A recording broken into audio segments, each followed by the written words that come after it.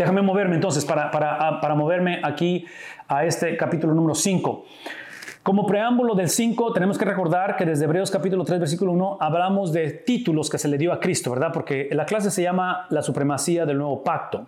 Entonces, es comparado con el antiguo pacto. El antiguo pacto no está mal. Por favor, escuchen, escriban, alguien póngalo en el chat o en sus notas. El antiguo pacto, la ley de Dios no está mal, estaba incompleta. Y cuando hablamos de incompleta fue intencional porque como la ley no fue dada para ser obedecida, fue dada para mostrarnos que no podíamos obedecer, no por lo que hacíamos o por nuestra falta de habilidad, como está diciendo ahorita el lenguaje que está usando la hermana Huerta, pero es por lo que éramos antes de Cristo. Entonces no podíamos obedecer la ley. Entonces la ley lo que está haciendo está apuntando a quién la iba a obedecer, que es Cristo. Entonces cuando hablamos acerca de esos títulos de Cristo, sí, que Él es el cumplimiento de esa ley, Él es la introducción del nuevo pacto, es que Él fue introducido como apóstol y como sumo sacerdote. Sumo sacerdote va a ser descrito, este es el único libro que lo describe en toda la Biblia como del orden de Melquisedec, lo cual, al ser del orden de Melquisedec, esto va a ser muy difícil para ser aceptado por su audiencia. Por la audiencia de hebreos, que se cree que son judíos, la audiencia de hebreos, judíos cristianos y judíos no cristianos. Encontramos una unidad literaria, y esto es importante de reconocer, porque ustedes saben que los versículos y los capítulos no son inspirados, simplemente fueron añadidos para poder leer la Biblia mejor o con más facilidad. Pero la unidad literaria, o sea, el pensamiento del autor es del 5:11 al 6:20, lo cual va a ser un paréntesis, y ahorita estamos por ver eso, es un paréntesis, ¿sí?, teológico o doctrinal para recordar o para reintroducir las advertencias tanto a judíos convertidos como a judíos incrédulos, porque se cree que esos son, este es un tema un poquito controversial en el cual no tenemos que estar de acuerdo en cuestión de los destinatarios, pero da la impresión que los destinatarios, ahorita voy a dar las evidencias internas de por qué estamos diciendo esto, de que estos son los a quien está escribiendo el autor de Hebreos, está dando advertencias. Y otra vez, piensen en términos de advertencias porque hay un problema, hay que corregirlo. Entonces, está presentando la claridad del Evangelio, Hebreos, está depositando la supremacía del nuevo pacto y está diciendo, regresando a la cuestión de ser competente, está diciendo, ahora que ya saben, son administradores de ello. Y si ustedes escogen o deciden moverse en dirección opuesta a lo que estamos presentando, entonces piensen conmigo en términos de la predicación, de la enseñanza, porque yo sé que esta noche y quien vaya a ver este video, hay mucha gente. Tenemos el privilegio de enseñar la Biblia, de presentar la Biblia, y piensen en términos de los que estamos, que es el resto, o todos, debajo de la enseñanza de la Biblia. O sea, piensen en términos de la responsabilidad que tenemos, porque eso es parte de lo que está reintroduciendo aquí, en este caso, el autor de Hebreos. Versículo número 1. Una vez más, Jesús como sumo sacerdote, ¿verdad? Porque todo sumo sacerdote tomado de entre los hombres es constituido a favor de los hombres. Una vez más. Todo sumo sacerdote dentro de la ley mosaica, dentro de cómo el sistema establecido, era para que estuviera a favor de los hombres. Dice, en las cosas que a Dios le refieren. En este caso, otra vez, está hablando de un sistema sacrificial, de un sistema de intercesión. En este caso, el sacerdote mediando, el sacerdote interviniendo por los hombres para presentar ofrenda y sacrificios por los pecados. Traduzcan esto en el concepto de inocencia. Recuerden que pusimos depravación, inocencia y justificación. Hablan de la inocencia es necesaria. La muerte de Cristo era necesaria, pero no suficiente. Pero ¿qué es lo que estamos diciendo, verdad? La muerte de Cristo era necesaria, el sistema sacrificial era necesario, pero no suficiente. ¿Por qué? Porque el hombre no puede entrar al cielo o relacionarse con el Padre siendo inocente. ¿Tiene que ser qué cosa? Alguien póngalo ahí, justificado. Tiene que ser hecho, visto, posicionado en perfección. Y es obvio que no somos perfectos, pero ¿quién es perfecto? Perfecto es Cristo y su perfección, su justicia ha sido transferida a nosotros. De tal manera que en Hebreos 5, 1 al 4 encontramos esta referencia de sumos sacerdotes que son los levitas en el Antiguo Testamento, porque está usando ese lenguaje, ¿verdad? De la función sacerdotal, que en este caso aplicada a Cristo. Proviene de una de las tribus, en este caso de Leví, se presenta ante Dios a favor de la humanidad, la labor sacerdotal reflejada en Cristo, ofrece sacrificios y ofrendas por el pecado. Trata tiernamente o con ternura con los pecados del sacerdote. ¿Por qué? porque él es parte del problema del sistema, ¿no es cierto? Él también es pecador. No toma honra personal, no se acredita a sí mismo, sino que es honrado o reconocido por haber sido, ¿qué cosa? Escogido y usado por Dios. ¿Suena como la salvación?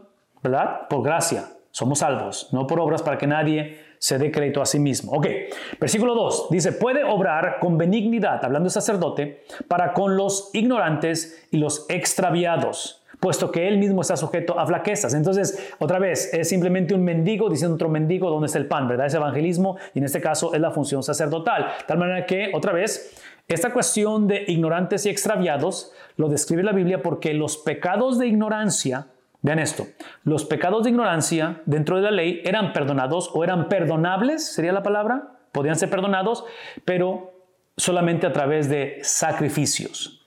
Por eso el sistema sacrificial. Entonces, si el pecado lo que es una infracción, es una traición en contra de la santidad de Dios, es Dios quien estipula cómo es que va a ser cómo es que va a ser la relación restaurada. Por eso el sistema sacrificial. Vean esto.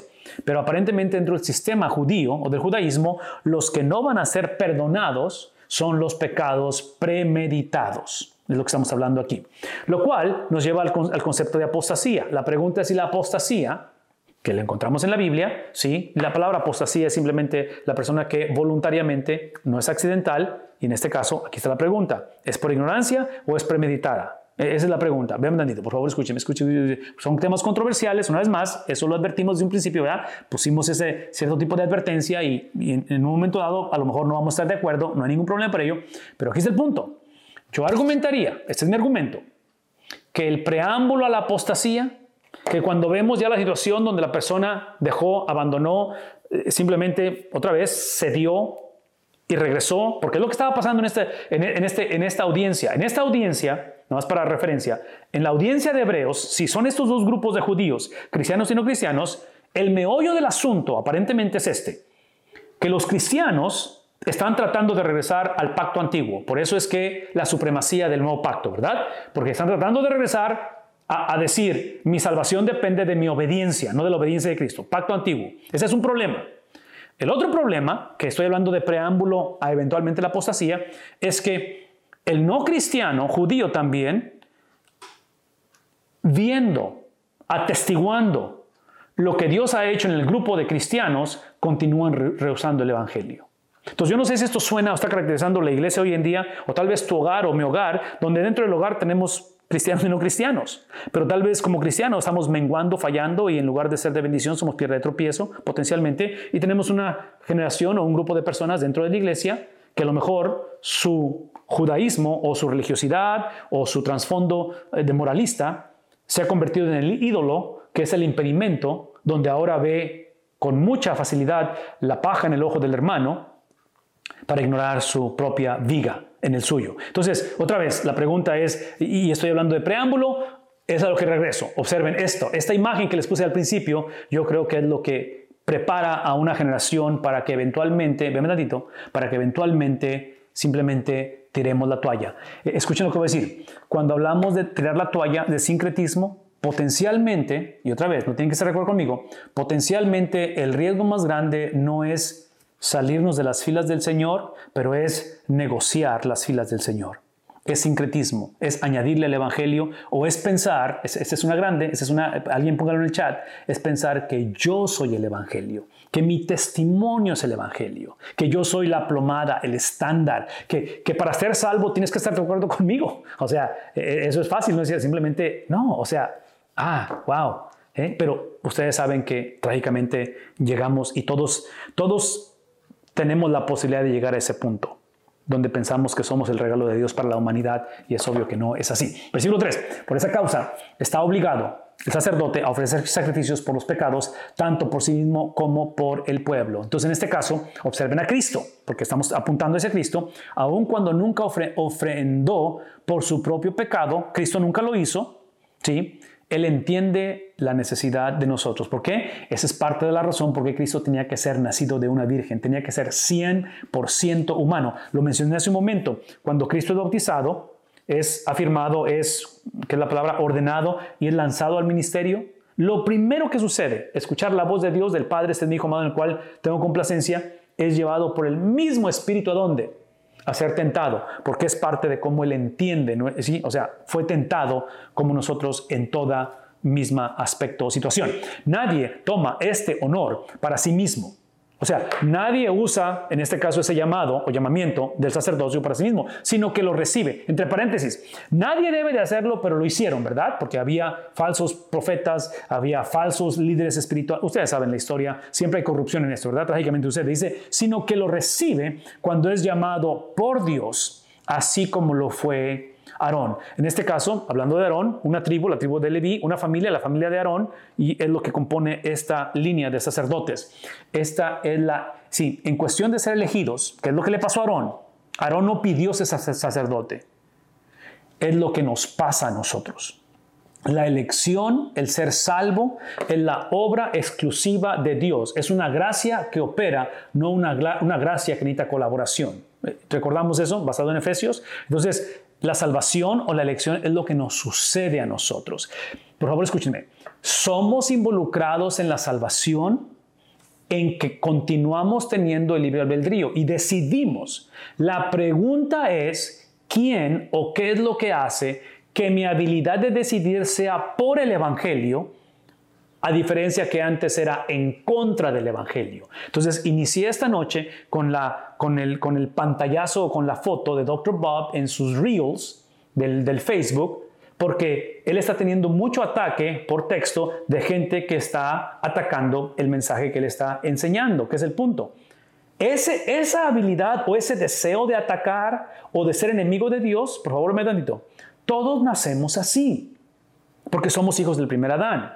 Entonces, cuando hablamos acerca de ser elegido, de ser salvo, de ser regenerado, esa habilidad de decidir no cambia. Lo que cambia es la predisposición, el motor de arranque que produce mi habilidad de decidir. Entonces, en este caso, el ser regenerado es que ahora mi deseo o mis decisiones con respecto a Dios son a favor de Él cuando antes eran en contra de Él. Vean un ratito. Cuando digo que eran en contra de Él es porque el hombre sin Cristo, adivinen qué es el objeto de su decisión, qué es el motor de arranque de la decisión del hombre sin Cristo. Es el yo. Es el verme a mí como el estándar, como la plomada, como el epicentro del universo, porque lo queremos ser como nuestro padre Adán. Queremos ser como Dios. Y es obvio que no funciona y no ha funcionado a través de las edades. Ok, versículo 5. De la misma manera, Cristo no se glorificó a Él mismo. Observen el preámbulo, ¿verdad? El sacerdote, en otras palabras, porque este es algo que le sucede al sacerdote o al hombre, ¿sí? Cristo no se glorifica a sí mismo. Aquí hay algunas referencias bíblicas con respecto a ello, de cómo Él habla las palabras de su Padre, ¿sí? Dice, para hacerse sumo sacerdote. Otra vez, el lenguaje que está usando Hebreos es un lenguaje especial para la cultura quien está hablando, ¿sí? En este caso, cuando hablamos acerca de Él hacerse o nombrarse como sumo sacerdote por la supremacía de Cristo sobre la ley y sobre la ley antigua, el pacto antiguo y el pacto nuevo, estamos diciendo que Cristo, el cual no era levita, el sacerdocio es lo que le sucedió, ¿verdad? Porque Cristo no viene en la tribu de Leví, viene en la tribu de, alguien dígame, ¿de qué tribu viene? De la tribu de Judá. Entonces, ¿cómo es que al no ser levita, cómo es que Cristo es considerado como, no solamente como sacerdote, pero sumo sacerdote? Qué bueno que me preguntaron, porque para allá va la cosa. Sino que lo glorificó el que le dijo. Entonces, Cristo no pidió ser sacerdote, Cristo no era de la tribu de Leví, pero ¿cómo es que Él llega a ser el sumo sacerdote? Dice, sucedió porque lo glorificó el que le dijo, y aquí está el que le dijo, Hijo mío eres tú, yo te he engendrado hoy. Estas referencias de ser mi hijo amado y cosas por el estilo, ustedes recordarán, bautismo, transfiguración, otra vez, sumo sacerdote. El punto es que Él es el Hijo. Él es escuchen esto, porque es importante, porque es parte de lo que hemos estado hablando de Hebreos. Esta cuestión de hijo no está hablando como hijo, segunda persona de la Trinidad, el pretzel. Está hablando de un miembro de familia, porque recuerden que inició Hebreos hablando de Moisés, que es el creador el catalítico de la ley antigua. Está poniendo a Cristo por encima de Moisés, nueva ley o nuevo pacto, y Moisés estaba como un sirviente de la casa de Dios, como un sirviente, y él aparece como un miembro de familia. Una vez más, Ven el contraste. Moisés, sirviente. A Moisés se le atribuye, lo que contribuye al punto de él es que él es parte de ese proyecto de edificar la casa, o sea, edifica la nación de Israel, cosas por el estilo, pero aquí está llegando el dueño de la casa. Está llegando aquel que es la razón por la cual hay una casa, que en este caso es un miembro de familia. Como también dice en otro pasaje, tú eres sacerdote para siempre, otra vez, según el orden de... Aquí está el mensaje sorprendente para la generación de los destinatarios de Hebreos, del orden de Melquisedec. El Salmo 110:4 es donde habla acerca de esto, donde ve el Mesías como un oficio, sacerdote y rey. ¿Qué es el punto? De que Cristo es el cumplimiento. Él es la encarnación, Él es la expresión de los 3 oficios en el Antiguo Testamento, que cada uno de estos se les describía como Mesías, como el escogido de Dios, que Cristo viene siendo otra vez la culminación de los 3. Como también dice en otro pasaje, otra vez, esa cuestión del orden de Melquisedec, la referencia es Génesis capítulo 14, versículos 17 al 20, donde encontramos que Melquisedec es un rey, es un sacerdote cananita de Salem. Ese es el punto. Y vamos a hablar de esto más adelante en el capítulo número 7. Dice, Cristo en los días de su carne. Sumamente importante este lenguaje, hablar de ello, porque adivinen qué. Esta segunda persona de la Trinidad, esta noche, ¿está dónde? Está en el cielo, en su condición física. Ese es el punto. Y es como vamos a estar nosotros cuando vayamos al cielo. ¿Recuerdan eso? Ahora, hay un periodo transitorio o medio entre donde morimos y Cristo viene por segunda vez, que es ahorita las personas que han muerto, seguidores de Cristo, están en el cielo sin cuerpo físico todavía, porque recibiremos el cuerpo físico ¿cuándo? Cuando Cristo venga por segunda vez. Y menciono todo esto porque está diciendo el autor de Hebreos, en los días de su carne, habiendo ofrecido oraciones y súplicas con gran clamor y lágrimas. Entonces, posiblemente la referencia de esto es el Getsemaní, donde su lágrima, su clamor, no tanto es por lo que iba a sufrir, pero es por que iba a ser abandonado, despreciado, separado del Padre, en este caso. Y dice, al que lo podía librar de la muerte, fue oído y a causa de su temor reverente. Entonces, aparentemente en cuestión de la muerte de Cristo, yo no creo que Cristo temía morir. El punto de Cristo es que él entendía que la muerte era su vocación. Él vino a morir. Da la impresión que el temor de Cristo, o sea, cuando habla acerca de ese llanto, cuando habla acerca de ese clamor, de esas lágrimas, es por la cuestión de su abandono. Porque él va a clamar y va a decir, si es posible, haz que pase de mí esta copa. Eventualmente se da cuenta que no va a pasar la copa, tiene que beberla. La copa que él bebió no fue tanto su sufrimiento o su agonía física, que fue extrema. Yo voy a argumentar, y otra vez, Pastor Miranda, no tenemos que estar de acuerdo en esto, y no tienen que usar nada de esto en sus sermones, pero yo voy a argumentar que la separación que él experimentó, el abandono del Padre, el hecho de que el Padre le da la espalda a Cristo, superó su agonía y dolor físico. Y no estoy minimizando lo que le pasó físicamente a Cristo, porque Cristo fue humano, 100% humano, pero da la impresión que el dolor más profundo y el dolor inconcebible que él trataba de evitar al decir, si es posible que pase de mí esta copa, era más que nada el abandono. Una vez más, aquí está el Evangelio. El Evangelio nos dice que la misericordia de Dios está accesible al ser humano hoy en día y que hoy es el día de salvación porque alguien fue abandonado. ¿Qué implica ello? Una vez más, ven un ratito. Implica que aquellos que no conocen del amor de Cristo, que no han entregado su vida a Cristo, hoy es el día de salvación, porque Él fue abandonado. Pero aquellos que ya conocemos de Cristo, especialmente en una generación, como en el caso de los hebreos y el resto del Nuevo Testamento, que iban hacia persecución extrema, eso implica que si Cristo fue abandonado, hay una implicación para el no salvo, que hay acceso a la salvación, pero para el salvo, es la garantía de que nosotros, aun cuando lleguemos a atravesar sufrimiento extremo y eventualmente conozcamos, ¿qué cosa? La muerte física, no la muerte segunda, pero la muerte física, por favor, véame tantito, y alguien escribe esto en el chat. Eso implica que aun cuando lleguemos a ese epicentro de sufrimiento, que es la muerte, esa separación temporal de nuestro cuerpo con nuestro espíritu, nunca conoceremos en esta vida, no importa cuál sea el sufrimiento, nunca conoceremos el abandono del Padre. Nunca. Y yo sé que nos hemos sentido abandonados. Yo sé que esta noche hay gente que batalla y se siente sola. Y yo sé que la soledad es real. Yo sé que la depresión es real. Y yo sé que la muerte es real. Pero aún en medio de la muerte, aún en medio de lo irreversible, el Padre nunca nos va a abandonar porque ya abandonó a Cristo. Y el abandono de Cristo fue para satisfacer lo que el Padre demandaba de acuerdo a su palabra. Entonces, como eso ya fue cumplido, por eso es que Cristo dice, la última palabra en la cruz dice, consumado es. Esa consumación de las cosas, bendito, está apuntando a una consumación futura que viene un día, ¿verdad?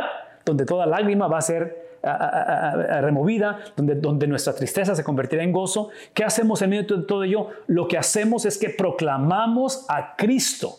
El abandono de Cristo. Hablamos acerca de la misión de Cristo. Hablamos acerca de la perfección de Cristo. Hablamos acerca del carácter de Cristo, porque en medio de lo que yo estoy atravesando, en medio de una relación matrimonial, de una relación de familia, en medio de mi salud que potencialmente está apuntando hacia un declive, en medio donde me siento abandonado, regreso a la persona de Cristo. Entonces, el punto es que el cristiano sigue siendo afectado por las cuestiones del mundo.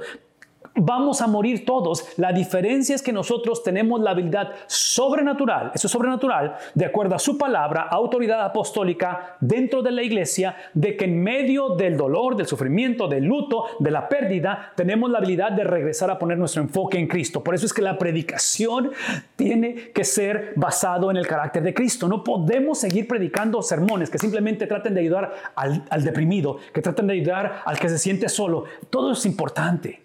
Y yo sé que hay cosas que tenemos que hacer en nuestra necesidad o en nuestros triunfos, pero tenemos que aprovechar cada momento para reintroducir el abandono de Cristo, la vida de Cristo, el sentir de Cristo, la persona de Cristo, el carácter de Cristo, porque es el punto de las Escrituras. Aunque era hijo, otra vez, miembro de familia, a diferencia que Moisés, que era un siervo de la familia. ¿Recuerdan ese contraste? Porque está contrastando pacto antiguo y pacto nuevo, ¿verdad? Entonces, aunque era, ¿qué cosa? Hijo. Esto es importante porque esto conecta a lo que acabo de decir. Versículo 8, 5:8 de Hebreos. Alguien póngalo en sus notas, subráyelo, memoricen este pasaje.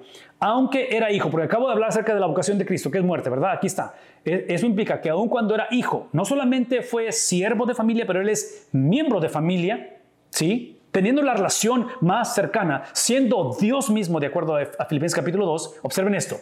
Aunque era hijo, él aprendió obediencia, fue perfeccionado. ¿De qué manera? ¿A través de cursos bíblicos? ¿A través de su experiencia en la sinagoga? ¿A través de ir al templo? No, fue perfeccionado a través de su vocación. Por favor, escúchenme. Si la vocación, si Cristo... Y la palabra perfeccionado o aprender, que es perfeccionado, es un sinónimo de madurez. Cristo necesitaba madurar. ¿Recuerdan Lucas 2:52? Que él crecía en estatura y en gracia para con Dios, en sabiduría, en conocimiento, en estatura y en gracia para con Dios. ¿Qué es el punto? El punto simplemente es esto. Esto que está aquí en la pantalla, aunque tiene que ver en esa obra expiatoria, en esa misión redentora de Cristo, por favor escúchenme. Esto es precisamente lo que el apóstol Pedro nos enseñó cuando estudiamos la primera carta de Pedro. ¿Por qué? Porque esta vocación de Cristo, si el punto de la vida del cristiano en este mundo es aprender obediencia. A ver, una vez más. Basado en Efesios, que acabamos de leer, capítulo 2, versículo 10, ¿verdad? Las obras que fueron de antemano establecidas, ¿sí? A través del Padre, a través de las edades, es lo que tenemos que, ¿qué cosa? Entonces, piensen conmigo. El problema de la iglesia hace 2000 años, en el caso de los hebreos, en el caso de los efesios, en el Antiguo Testamento, la nación cuando sale de Egipto, su problema fue, ¿cuál fue el problema? No fue accidental, fue deliberada, ¿verdad? Fue a sabiendas decidieron mandar espías en lugar de conquistar la tierra. A sabiendas, que es el punto, de que esto... Típicamente hacemos lo opuesto. Eso implica que nuestra desobediencia nunca es accidental y en este caso es algo que tenemos que, ¿qué cosa? Aprender. Ven tantito. Aquí está el punto. Si ese es el caso y la obediencia es algo que tenemos que aprender, tenemos que alimentar, tenemos que continuar, otra vez es algo que es el proceso de santificación. Nos lleva al resto de la vida. Ven tantito. Aquí está el punto. La pregunta es, este proceso de aprender de santificación es la obra del Espíritu Santo en nosotros, es la plenitud, es la llenura de su Espíritu, ¿verdad? Ya somos sellados, ahora somos llenos. La pregunta es, ¿cómo lo hace el Espíritu? ¿Cómo lo ha establecido Dios para hacer esto? Y esta es la parte que no nos va a gustar. Pero aparentemente, la manera en que el cristiano aprende obediencia, la manera más eficaz, no sé qué otra palabra usar, más semejante a Cristo en aprender obediencia, en crecer en similitud de Cristo, es a través del padecimiento. Ese es mi punto. Y yo sé que este no va a ser un mensaje popular, y yo sé que la mayoría hemos venido a Cristo para evitar el padecimiento precisamente. Pero aquí estamos hablando de un padecimiento donde, y aquí está el principio, por favor escúchenme, el padecimiento estamos hablando donde no nos hace exentos del príncipe del aire, de la maldad, de la realidad de este mundo. Cuando hablamos acerca de crecer o de aprender obediencia, es que el Dios de la Biblia tiene la habilidad de usar las calamidades, de usar lo nunca antes esperado. Lo usa para moldearnos a su semejanza. Ese es mi punto. Entonces, el cristiano no está exento de padecimiento, el cristiano simplemente tiene propósito en su padecimiento. Paréntesis enorme, Pastor Miranda, un paréntesis muy grande, porque eso es lo que Pedro nos enseñó.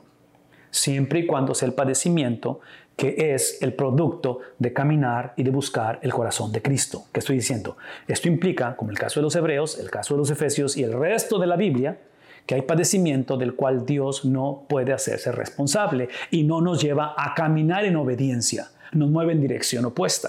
Entonces, ¿cómo le hacemos para distinguir? Lo hacemos posicionándonos debajo de la autoridad apostólica de su palabra. ¿A través de quién? De la iglesia. La iglesia no puede ser opcional.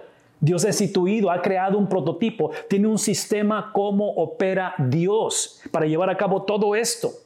Es obvio que la mayoría de nosotros hemos venido a la iglesia o al Señor precisamente porque atravesamos esto sin la iglesia, sin la autoridad apostólica, porque o estábamos muertos en pecado o simplemente vivíamos como si no hubiera Dios, aún siendo Dios. El punto es que simplemente el sufrimiento de Cristo es su vocación, esta cuestión de elección es que Él fue elegido como la piedra angular, nosotros como piedras vivas, pero al mismo tiempo, simultáneamente, Cristo literalmente fue elegido para ser despreciado por los edificadores. Esto es lo que encontramos en la cuestión de las eras, donde en la era presente, que es la era de maldad, que acaba de describir el apóstol Pablo en Efesios, gobernada por el príncipe del aire, el reino de Dios ha sido establecido, pero hasta la era que está por venir será consumado. Entonces, estamos en medio de todo ello, ¿sí? De tal manera que una vez más, esto es lo que nos permite afirmar que aprendemos obediencia como Cristo a través del padecimiento y habiendo sido hecho perfecto. Otra vez, esta palabra perfecto está hablando de madurez. La santificación implica que fuimos apartados,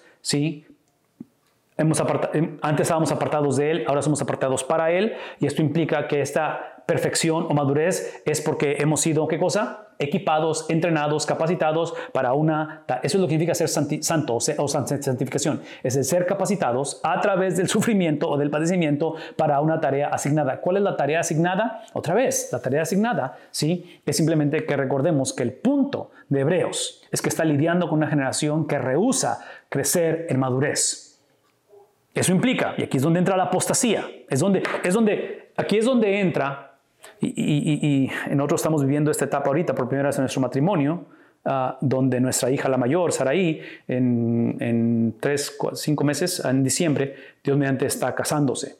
Entonces se va a casar en diciembre Saraí, y la oración, el deseo, el anhelo, y esto es lo que hace el Evangelio. Esta es la razón por que criamos a los hijos en el temor del Evangelio, y ya a sus 25 años de edad es obvio que ella ya sabe si dice que sí al Evangelio. En fin, ¿qué es el punto? Que en la predicación de esa boda, en la experiencia de esa ceremonia, donde reconocemos y donde celebramos y todo eso, vean un momentito.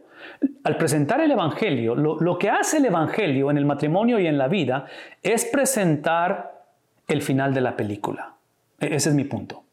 Porque cuando hablamos de rendirse, que no es opción, esto que está aquí en la pantalla, de acuerdo a Hebreos tiene la peculiaridad que inicia o que empieza o que introduce el Evangelio, la salvación del hombre, no como inicia pero como termina.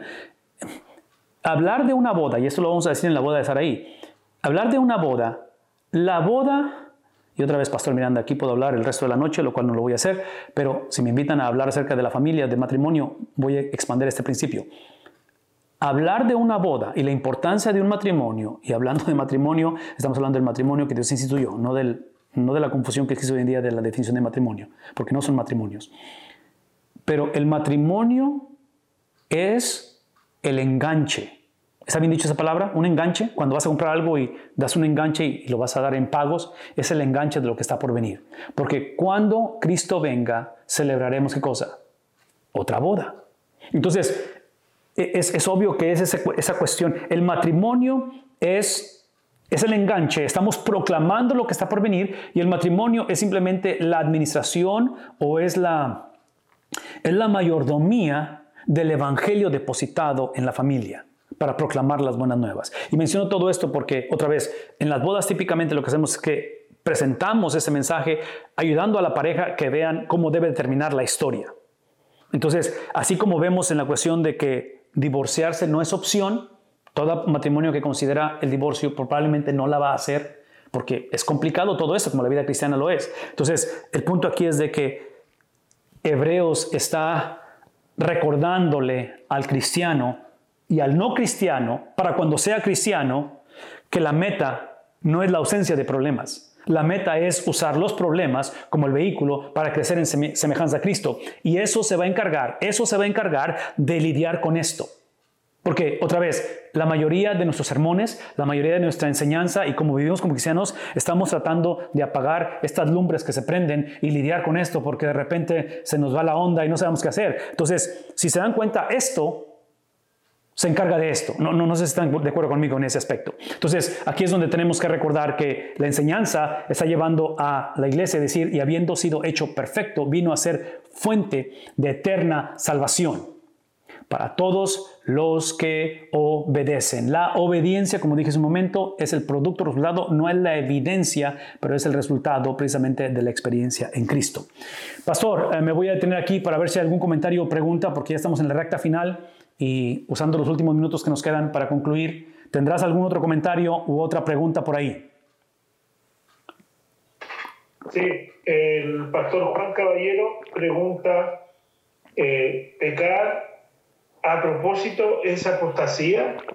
Si es así, el que peca deliberadamente es apóstata y no tiene el perdón de Dios, aunque luego se arrepiente. Son excelentes preguntas y gracias, Pastor Caballero. Es una pregunta excelente porque eso me ayuda a expandir lo que hemos hablado. Otra vez, preguntas legítimas, pero tengo la impresión que esa pregunta está basada en el individuo, en el pecador, en la persona que lo hizo y si es apóstata o no, lo cual vamos a hablarlo.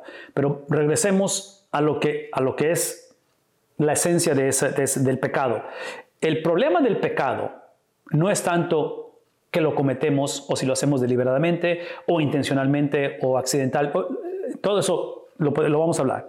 El problema del pecado es contra quién pecamos, que es la santidad de Dios. Entonces, de acuerdo al carácter de Dios, de acuerdo a los estatutos de Dios, de acuerdo a lo que Dios es y lo que Dios ha dicho, es que podemos, en otras palabras, lo que no queremos hacer es hablar del pecado o del matrimonio o del otro tema simplemente basado en lo que tú y yo pensamos o en mi experiencia o en mi teología o en mi doctrina. Queremos iniciar con el carácter de Dios porque Dios es el que determina.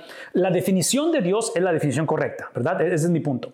Entonces, la pregunta aquí sería, para una persona, para un cristiano, porque la pregunta tiene que ver si está apostatando, la pregunta es, basado en el carácter de Dios, en la santidad de Dios, ese pecado habitual o no confesado, para mí el problema no es tanto que lo hacemos o que caemos en ello. Para mí el problema es de que hemos perdido el temor a Dios. Ese es mi problema. Entonces, yo lidiaría con esa persona o con esa situación. Obviamente hay que corregir, hay que redarguir y hay que buscar la manera de ayudar a la persona para salir adelante. Pero el problema en sí no es tanto lo que hace su debilidad o en este caso su soberbia o su apostasía. El problema que yo diría es que de alguna manera se perdió o ignora completamente quién es Dios. la santidad de Dios, el carácter de Dios. Entonces, Pastor Caballero, aquí es donde regreso yo a que cada experiencia, oportunidad que tenemos de predicar el Evangelio tiene que estar basado en el carácter de Dios. Porque si la persona eventualmente decide apostatar o decide otra vez ese pecado habitual y abiertamente, deliberadamente regresar otra vez a las prácticas de este mundo, como padre, como hijo, como pastor, como hermano en Cristo, es obvio que no podemos controlar eso, ¿verdad? Nunca, así como no tenemos control de que la persona sea regenerada o acepte el Evangelio, no tenemos control de que la persona se mantenga en el Evangelio. Pero lo que tenemos control, en un momento dado, en un inconverso que escoge rechazar el Evangelio, soy responsable de que el inconverso rechace el Evangelio. ¿Ven lo que voy a decir? Por favor, escúcheme.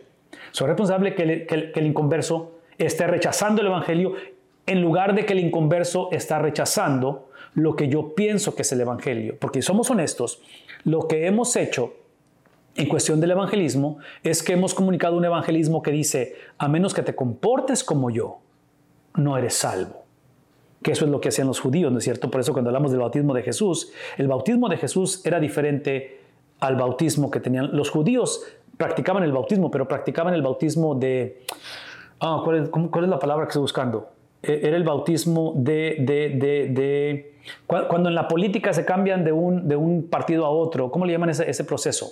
Es lo que hacían los judíos. O sea, para ser judío tenías que sacrificar y bautizarse. Y hay una palabra que se me va. Pero el punto es que somos responsables de proclamar, de predicar, de conocer, de desplegar el carácter de Dios para que cuando se presenten estas cosas, el punto de referencia no sea lo que tú y yo pensamos o tu experiencia o cómo es que caíste y por qué caíste. Lo podemos hablar, necesitamos hablarlo, pero al final de la conversación tenemos que hablar del punto de referencia que en este caso es el carácter de Dios. Entonces, ya definitivamente, hablar de pecado habitual, definitivamente, yo lo dije hace un momento, hace rato, ahí es donde necesitamos cuestionar definitivamente la salvación de esa persona. Entonces, la posibilidad va a ser que esa persona pensó que era salvo por su moralismo y eventualmente salió a flote. Porque, piense conmigo, y me haces pensar, Pastor Caballero, en la parábola del sembrador, donde encontramos tirando la semilla en diferentes tierras o en diferentes partes, y demos cuenta que en casi todas germina. Pero el problema no es que germine, el problema es que no, ¿qué cosa? No continúa. Con la excepción de una, ¿verdad? Entonces, ¿qué es el punto? Yo argumentaría, y otra vez estoy compartiendo completamente con lo que entiendo de la Biblia y es todo lo que puedo hacer, yo argumentaría que cuando la iglesia, cuando el cristianismo separa lo que la Biblia presenta como las dos caras de una sola moneda, que es el germinar y es el producir, cuando eso lo separamos es cuando viene esta confusión. Entonces, predicar el consejo completo de Dios, es decir, germinar no es la meta, es el principio de la conversación. Es terminar la carrera, es el dar el fruto. Entonces, la pregunta que estás haciendo con respecto a un pecado habitual o una apostasía, yo argumentaría que por alguna razón hubo una separación o una división, un divorcio entre germinar y reproducción o dar fruto en este caso. Y es donde creo que estamos hoy en día. Creo que somos una generación que convenencieramente hemos divorciado esto o lo hemos invertido. Dame tantito, porque acabo de hablar de mi hija o de mis hijos. Y siempre lo he dicho, para los que nacimos o nacieron en el Evangelio, es bien fácil, que aquí es donde empieza la confusión, que esto se invierta. Porque es lo que está pasando con la audiencia de Hebreos aparentemente, que quieren regresar a los rudimentos de la ley, porque piensan que su obediencia es lo que los califica para hacer ¿qué cosa? Aceptos ante el amado. Cuando sabemos que hemos dicho, no, lo que me hace acepto al amado es la obediencia pasiva y la obediencia activa de Cristo. Eso es lo único que me garantiza que soy acepto ante Dios. Pero otra vez, esa aceptación no es la meta. ¿Es qué cosa? Es el principio. Ahora esa aceptación que está basado en la obediencia de Cristo, esa obediencia de Cristo fue transferida a mí, fue imputada, fue acreditada, me hace ser no solamente inocente, pero me posiciona como justo ante Dios, eso produce obras de justicia, ¿verdad? ¿Recuerdan eso? Es la razón que Cristo le dice a Juan el Bautista, tienes que bautizarme para poder llevar a cabo el cumplimiento de las obras de justicia. Esas obras de justicia no eran solamente necesarias en la vida de Cristo para calificar como Salvador de nuestras vidas, pero ahora Él nos ha transferido eso para que seamos el aroma de Cristo. Entonces, una vez más, eso es parte de lo que creo ha sido la confusión hoy en día, que como cristianos vemos la opción de no dar fruto y pensar que con que germine la cosa, porque yo acepté a Cristo cuando tenía 14 años, me da la licencia de vivir como yo quiera, porque como quiera voy al cielo. Es una distorsión del Evangelio, es una caricatura del Evangelio eso. Ok, pastor, otro comentario. Espero que eso ayude, hermano caballero, a la respuesta, porque sé que es larga lo que acabo de explicar. Sí, sobre el tema, quisiera hacer un comentario, pastor, porque me llama mucho la atención el tema de la apostasía como tal, porque aparentemente la gran mayoría la entiende como un estado de caer de la gracia, ¿cierto? Pero se entiende no en el pecado en el que todos de alguna forma también caemos, ¿cierto? Que sería el pecado diario, el pecado de la vista o el pecado de conciencia, como sea. Porque con eso lidiamos todos los días. Uh-huh. La apostasía es otra cosa. La apostasía es negar la primera fe. Porque es lo que le ha sucedido a los Gálatas. Y si bien, como entendemos, ¿cierto?, que el crecimiento de la iglesia es corporal, que la edificación de la iglesia es corporal, la apostasía también tiene un componente de corporal, porque vemos iglesias tal cual como la de Gálatas, y hoy en día hay iglesias completas que son apóstatas porque se han desviado de la fe original. Entonces creo que ahí está el problema, no en el tema individual, en el tema personal con el que lidiamos continuamente, porque si no, Juan no diría en su carta, si alguno hubiere pecado. Él hace la invitación a no pecar, ¿verdad? Pero consciente de la realidad, de la realidad humana, que aún siendo salvos pecamos, tenemos a Cristo como abogado. Entonces, el componente del arrepentimiento y la confesión de nuestros pecados diarios no es apostasía, no tiene que ver con desviarnos de la fe, sino luchar contra nuestra propia naturaleza. Exacto. Entonces, la apostasía tiene otro componente, que es desviarnos completamente de la fe. Por lo tanto, hay iglesias completas, grupos religiosos que han apostatado de la fe porque perdieron la fe original, la fe sencilla del Salvador, el fundamento apostólico, y se han desviado tras otros rudimentos, como lo dice aquí Hebreos. Entonces, creo que en eso hay que poner énfasis para que no centremos la conversación de la apostasía en el individuo, sino en el ejercicio corporal de la fe desviada del original, de la enseñanza apostólica y de la enseñanza del Salvador. Estás trayendo un tema sumamente importante y gracias, pastor, que aclaras esto, porque es obvio que el resto de nuestras vidas vamos a continuar esa lucha interna que acabas de describir, pero tengo la impresión que, y hermano caballero, con toda confianza, abre tu micrófono, tengo la impresión que la pregunta del hermano caballero, del pastor, él la está haciendo desde la perspectiva que acabas de describir, donde deliberadamente es la negación o el tirar la toalla, como luego decimos,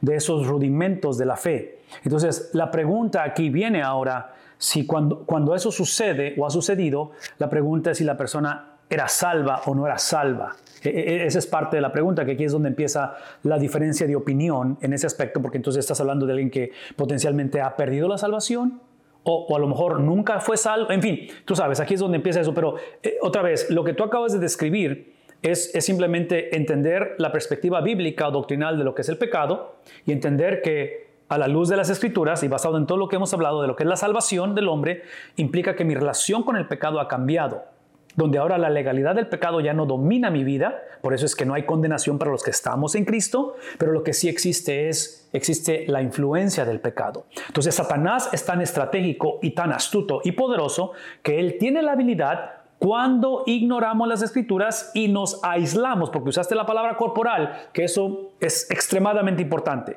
O sea, la corporalidad en la vida cristiana es precisamente el preámbulo para caminar en similitud a Cristo.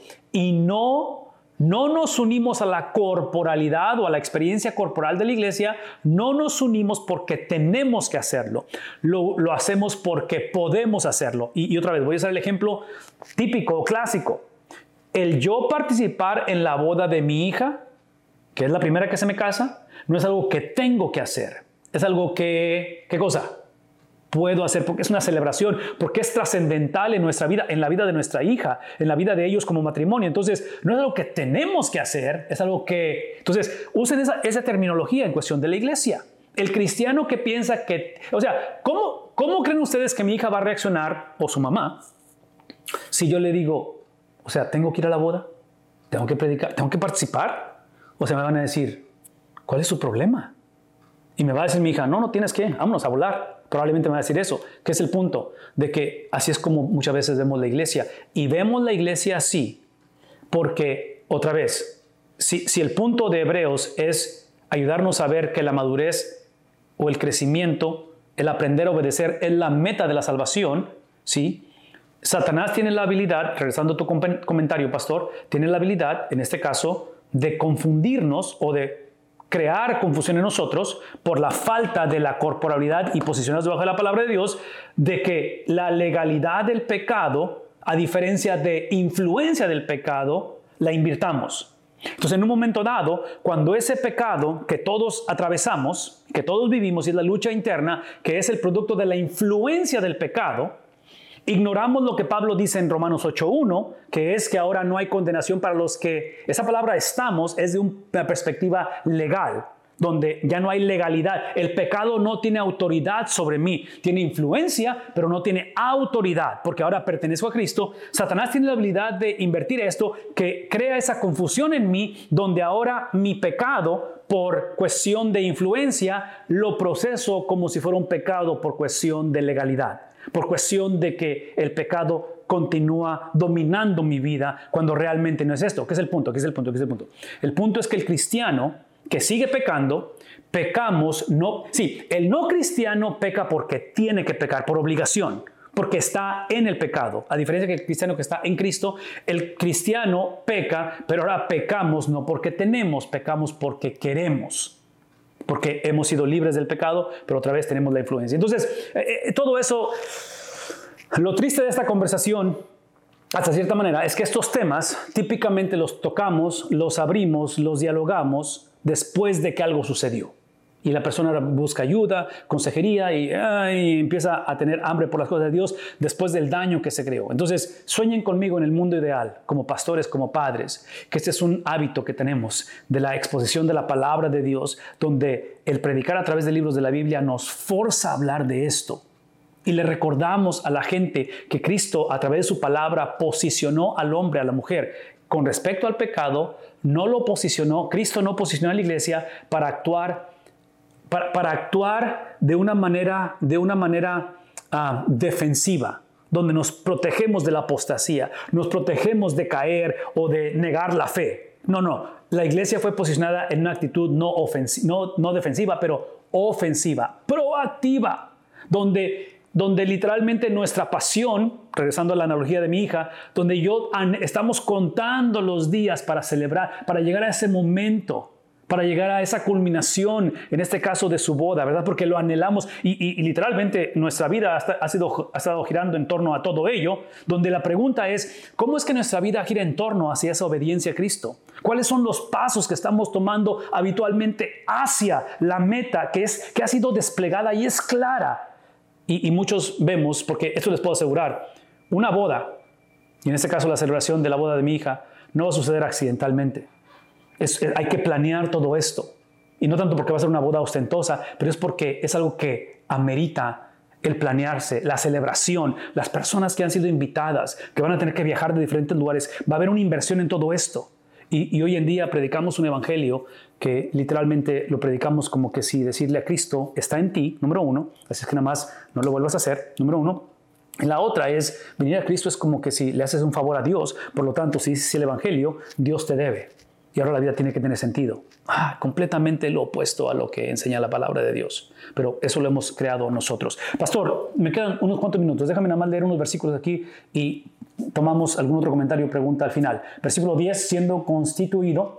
Esta constitución, otra vez, está hablando acerca por Dios, como sumo sacerdote, según el orden de Melquisedec. Acuérdense que la constitución fue constituido como hijo, como apóstol. Todo esto es el lenguaje que ha usado Hebreos hasta aquí, ¿verdad? Hijo, apóstol y sumo sacerdote. Y dice otra vez, según el orden de Melquisedec. Melquisedec es la única persona en el Antiguo Testamento, el cual era, vean esto, sacerdote y rey.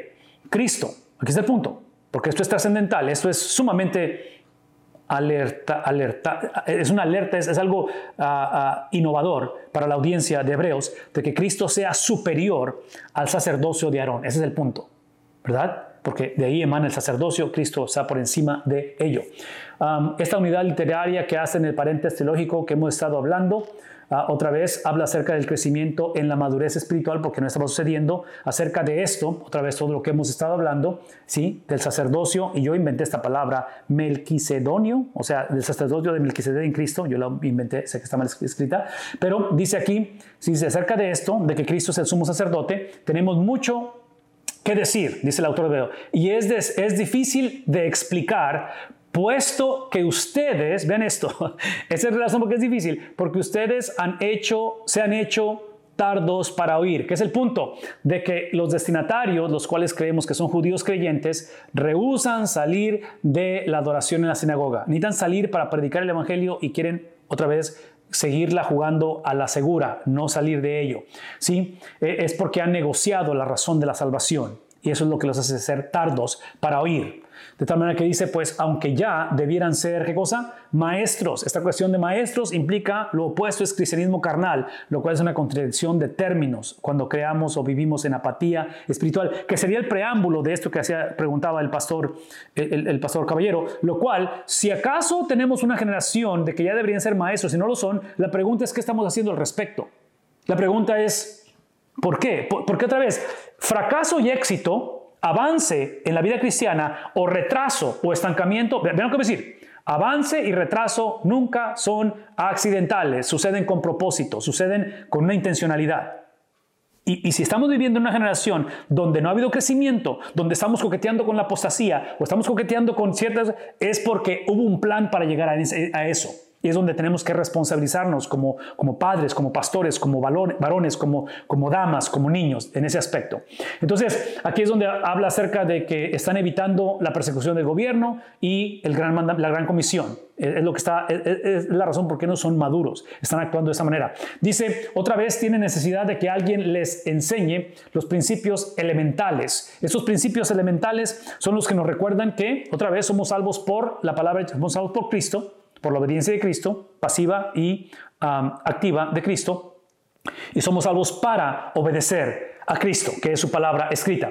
Dice aquí estos principios elementales de los oráculos de Dios. Esta cuestión de los oráculos de Dios habla acerca de las verdades del Antiguo Testamento, referencias bíblicas que están ahí. Dice, y han llegado a tener necesidad de leche y no de alimento sólido, que es el punto de que tanto la leche como el alimento sólido, ambos provienen de Dios. ¿Qué es el problema? El problema es que tienen diferentes usos. Entonces, cuando tienes un bebé, gracias a Dios por la leche.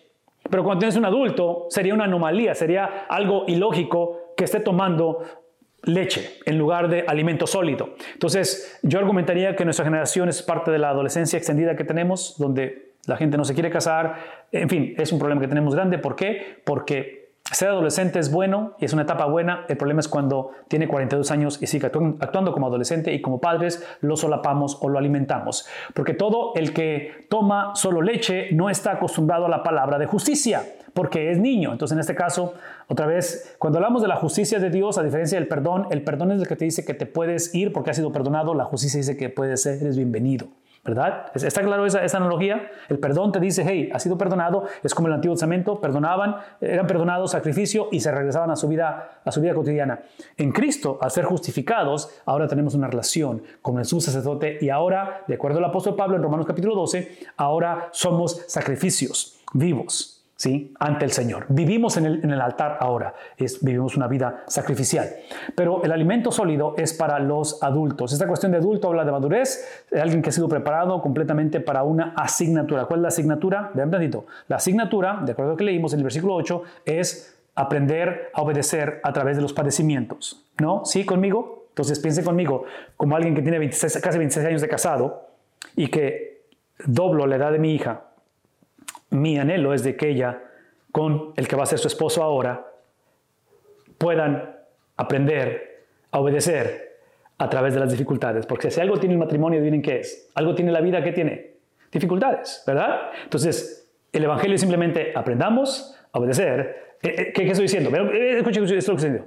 Que dificultades son inevitables y cuando no tenemos un plan para aprender a obedecer, esas dificultades las vamos a exaltar, idolatrar y satanizar, que se van a convertir en la razón por qué se van a alejar del Señor, por las dificultades. Y van a tirar la toalla o apostatar del Señor y tirar la toalla en el matrimonio. ¿Suena familiar? ¿Es la cultura en que vivimos? ¿Verdadito? Esa es la cultura en que vivimos en la iglesia, en el cristianismo. ¿Por qué? Porque predicamos un cristianismo que está basado en la conducta del cristiano, de tal manera que esa conducta define lo que son las dificultades. No. Quien define las dificultades es Cristo. Y navegamos las dificultades como las navegó Cristo, porque es lo que nos transfirió Él, esa habilidad de hacerlo. Aquí es donde entramos en las bienaventuranzas de Mateo capítulo 5, donde no fueron dadas para obedecerlas, fueron dadas para ver quién las iba a modelar, que en este caso es Cristo, ¿verdad? Esa humanidad de Cristo es simplemente lo que manifiesta la fidelidad y el crecimiento a esa madurez de Cristo. Y otra vez, dice, pero el alimento sólido es para adultos, los cuales por la práctica tienen los sentidos ejercitados para discernir el bien y el mal. Aquí es donde hablamos acerca de esto, de que sea un hábito de identidad donde no es tanto lo que soy o lo que hago, pero es lo que soy, que es lo que está describiendo aquí. Es el final del capítulo 5, así es que aquí nos detenemos. Pastor Miranda, los minutos que nos quedan, y si nos dan oportunidad, si hubiera otro comentario, no quiero que nos vayamos sin tocar algún comentario o pregunta que todavía haya, hermano. ¿Alguno todavía queda ahí por ahí en el chat? Sí, mi hermana María Domínguez cita Apocalipsis 3, del 1 al 4, la iglesia de Sardis. ¿Podría ser ejemplo de apostasía? Definitivamente. Y otra vez, es bien trágico porque algunas de las iglesias mencionadas en el Nuevo Testamento van a desaparecer.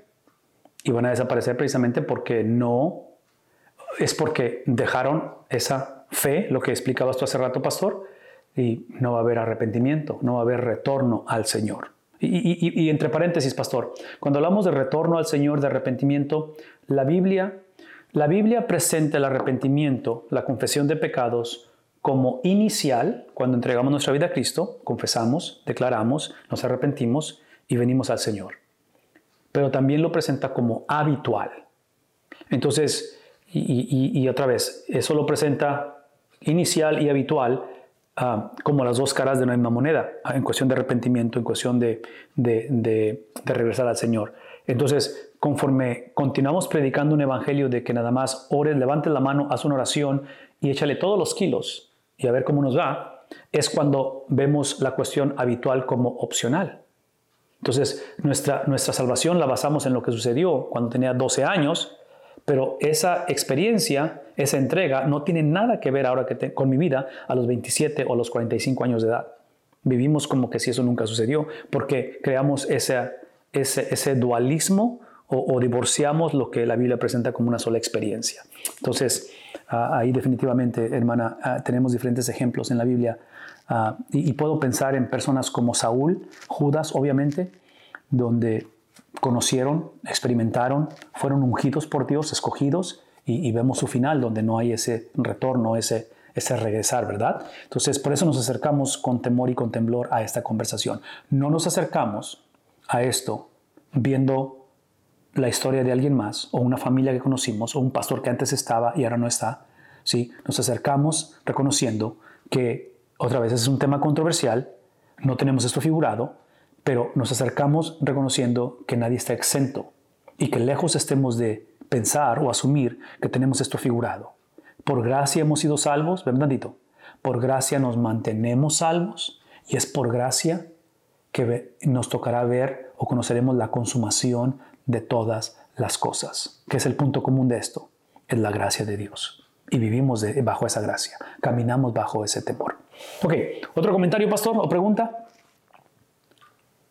No hay más preguntas ni comentarios. Pero por mi parte, pastor, en el estudio de los primeros capítulos de Hebreos, encontré perfectamente hasta este minuto la bendición de cómo el que escribe resalta la identidad de Jesucristo como hijo sobre su casa, y la manera de cómo en medio de esta gracia que nosotros tenemos al ser también llamados hijos, y como lo dice el apóstol Pablo, habiendo sido adoptados por Dios sin ningún derecho a ser hijos, ahora el Señor nos ha hecho sus hermanos. Entonces es algo que no podemos nosotros pasar por alto ni desmerecer, porque cuando alguien apostata de la fe, o pudiéramos considerar a alguien que ha apostatado de la fe, está renunciando a todo lo que ha entendido, a todo lo que ha gustado. Es lo que dice el libro de Hebreos.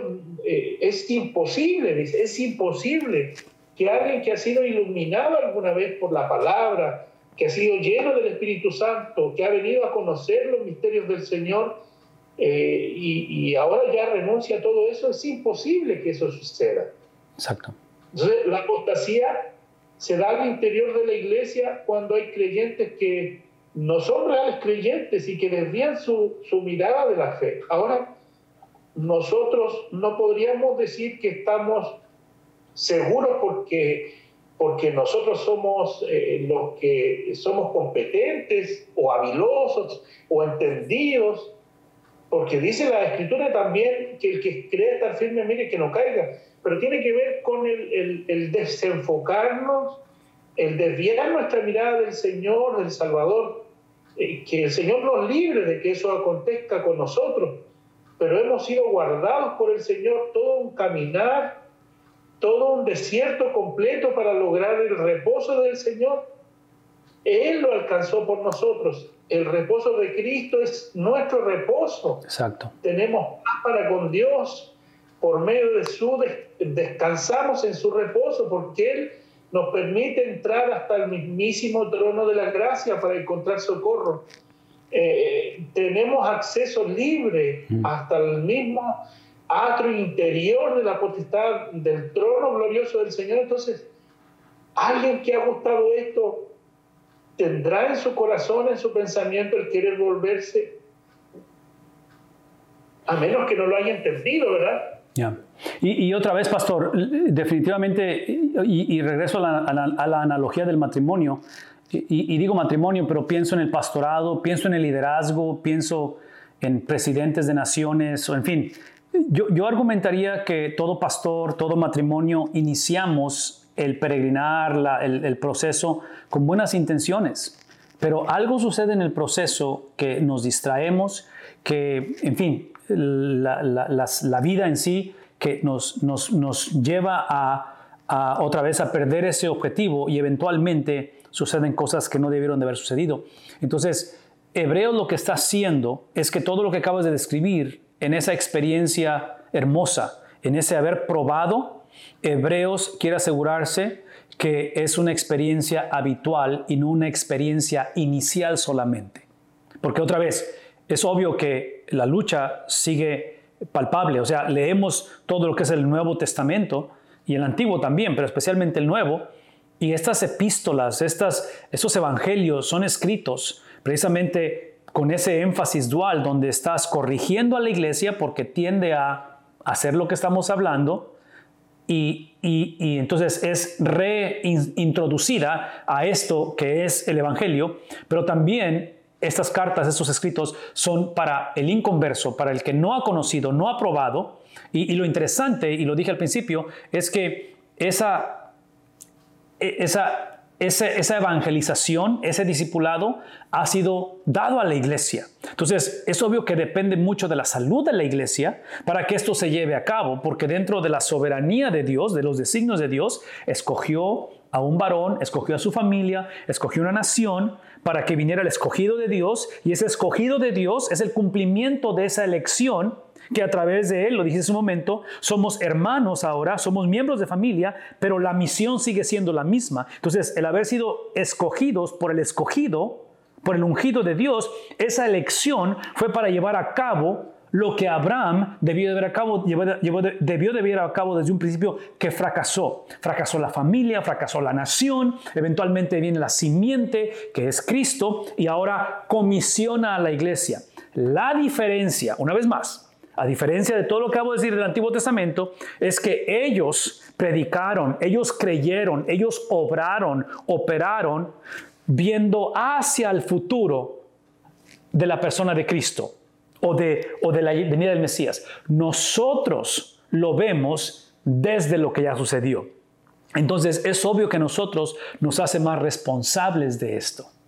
No nos hace, porque tenemos... O sea, lo estamos viendo desde el espejo retrovisor. Ellos lo veían desde lo que es el parabrisas, viendo hacia lo que estaba por venir. Pero el proceso es el mismo. La salvación emana de Cristo. Es por gracia que somos salvos a través de la fe. Por eso es que a Abraham se les ha acreditado o contado por justicia. Sigue siendo lo mismo. La única diferencia es que están viendo hacia, nosotros vemos desde. Esa es la única diferencia que nos hace más responsables. Entonces, una vez más, esta carta nos está reintroduciendo lo que debe de ser una experiencia inicial como una experiencia habitual. ¿Cuál de los dos es? La respuesta es sí, son los dos. Y el ejemplo de ello es precisamente la persona de Cristo, que es la que predicamos constantemente.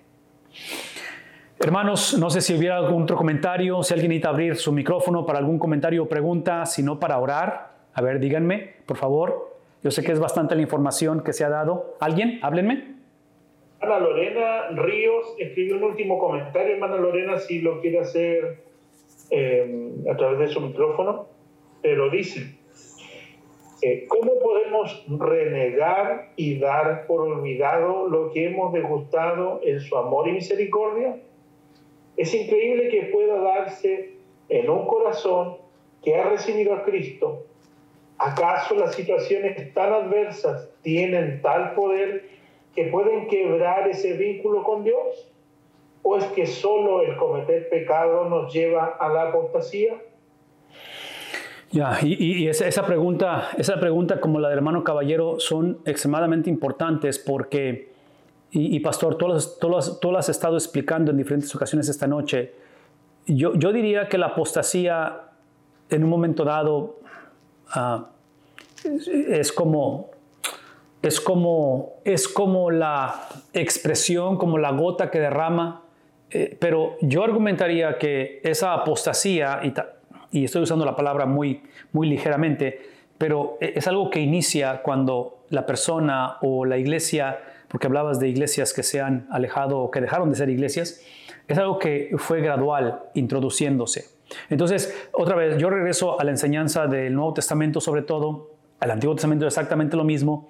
Una de las cosas que Moisés hace al reintroducir la ley en el libro de Deuteronomio es que habla acerca de las bendiciones y maldiciones que vienen al pueblo de Dios conforme poseen la tierra, y ya sea que obedezcan o que desobedezcan.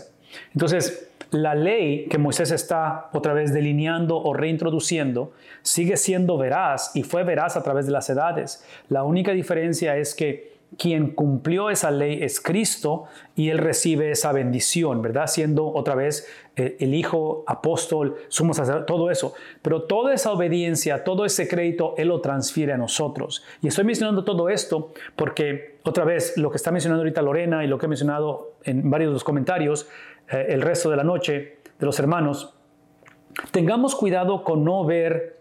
Y no sé si esta va a ser una buena analogía o si esto va a ayudar. Y si no ayuda, descártenla, por favor, pero es lo que me viene a la mente. Cuando pensamos, por ejemplo, en la graduación de un hijo de la universidad o de la preparatoria, la ceremonia de graduación no es lo que hace al muchacho un éxito. Ese es el reconocimiento del éxito. El éxito, el muchacho se convirtió desde que se inscribió, tomó sus exámenes, hizo sus tareas, se levantó temprano, en fin, a través del primer año, segundo año, tercer, y finalmente la graduación es el reconocimiento. Lo mismo se aplica a la inversa. Cuando vemos la tragedia de una acta de divorcio y la pareja va ante la corte y firman esa acta de divorcio, ese divorcio no es el fracaso. Ese es el reconocimiento del fracaso. Eso sucedió cuando empezaron a separarse, fue un proceso, ¿no es cierto?, que llevó eventualmente a esa consumación en este caso, de un divorcio. Entonces, pensemos de alguna manera así con la apostasía, en el sentido de que, o sea, es ese proceso, porque lo dije hace un momento, el poder caminar en similitud a Cristo nunca va a ser accidental ni ocasional, es intencional. Es algo que tiene un plan de acción. La única diferencia que yo argumentaría en este aspecto, y aquí es donde regresamos al consejo completo de la Biblia, de Dios, es de que sí, la experiencia de regeneración es la obra del Espíritu Santo, intercediendo, operando en la vida del ser humano, y es lo que hace que pase de muerte a vida. El mantenerse salvo sigue siendo la obra del Espíritu Santo. Entonces, el problema de nuestra generación es que asumo que muchos como pastores y predicadores evangelizamos hablando de esa obra del Espíritu Santo. Hablamos de la obra de regeneración, hablamos de la transformación del hombre, la confesión de pecado, todo eso lo hablamos, pero dejamos a la deriva en el nombre de autonomía, en el nombre de no incomodar a nadie, dejamos a la deriva y al criterio del cristiano que definan y que vivan su vida ya como ellos consideran, que es donde el Espíritu Santo no tiene esa plenitud o ese dominio sobre la vida del cristiano. Entonces, lo vemos al Espíritu Santo simplemente de la perspectiva de sello, pero no de plenitud. Y otra vez, la Biblia presenta esto como las dos caras de una sola moneda. Pero nosotros, en nuestra, otra vez, ignorancia o conveniencia, lo hemos separado y vemos. Inclusive, y esto va a sonar un poquito crítico y espero no ofender a nadie con esto, pero el hablar de reconsagración al Señor potencialmente se convierte como un atajo, como una justificación a decir, mi hijo entregó su vida a Cristo, por 15 años no ha vivido para Cristo, pero se reconsagró. Ahora, es obvio que celebramos la reconsagración y creemos que es genuina, pero la pregunta es, ese lapso, ¿por qué sucedió? ¿Y qué si no hay retorno? Porque en el caso del hijo en reconsagración hubo un retorno, pero ¿qué si no hubiera retorno? ¿Qué si eventualmente se pierde la persona? Entonces, aquí es donde yo digo, hemos normalizado o hemos hecho normativo el hablar de salvación, vive como quiere, cristianismo carnal, al fin que como quiere eventualmente. O sea, va a responder y va a regresar porque, recuerdan lo que dice Proverbios, ¿sí? Que instruye al niño en su camino, y aun cuando usamos pasajes como esos para justificar lo que la Biblia condena o rechaza, lo hemos visto como algo aceptable. Entonces, aquí es donde tenemos que regresar a que la norma no es la experiencia del hijo o la experiencia de mi esposa o la experiencia de mis padres. La norma es la experiencia de Cristo. Entonces, cuando vemos al muchacho, cuando vemos el matrimonio moverse en dirección opuesta al Evangelio, la pregunta es, ¿tenemos la infraestructura, tenemos el liderazgo, tenemos el ADN en la vida del hogar y en la vida de la iglesia para traer a la persona a lo que es normativo? Porque piensen en cuestión de la salud. En cuestión de la salud, muchas de las veces el problema con enfermedades crónicas es que no se atendieron a tiempo.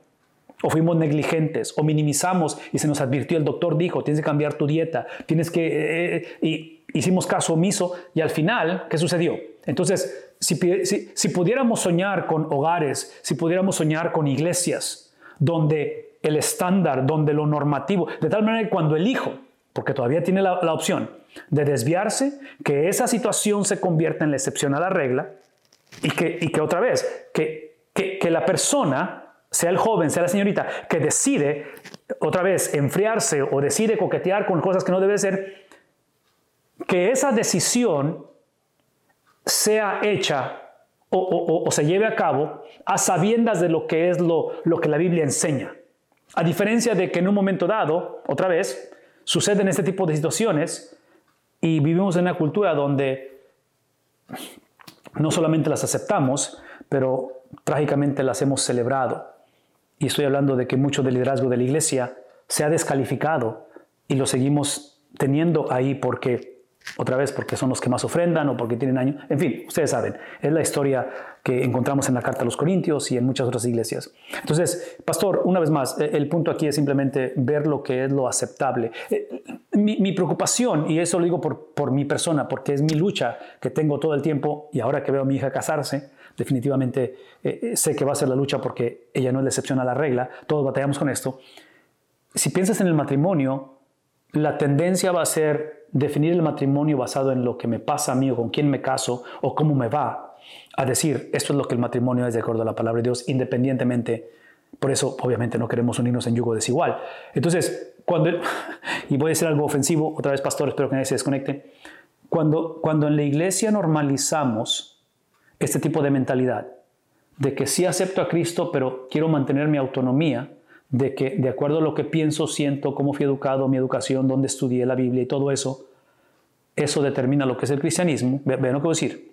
Yo argumentaría que cuando hicimos eso años atrás y lo normalizamos, eventualmente eso creó una fusión y creó una tormenta, le llamamos ojo del huracán, cuando tienes dos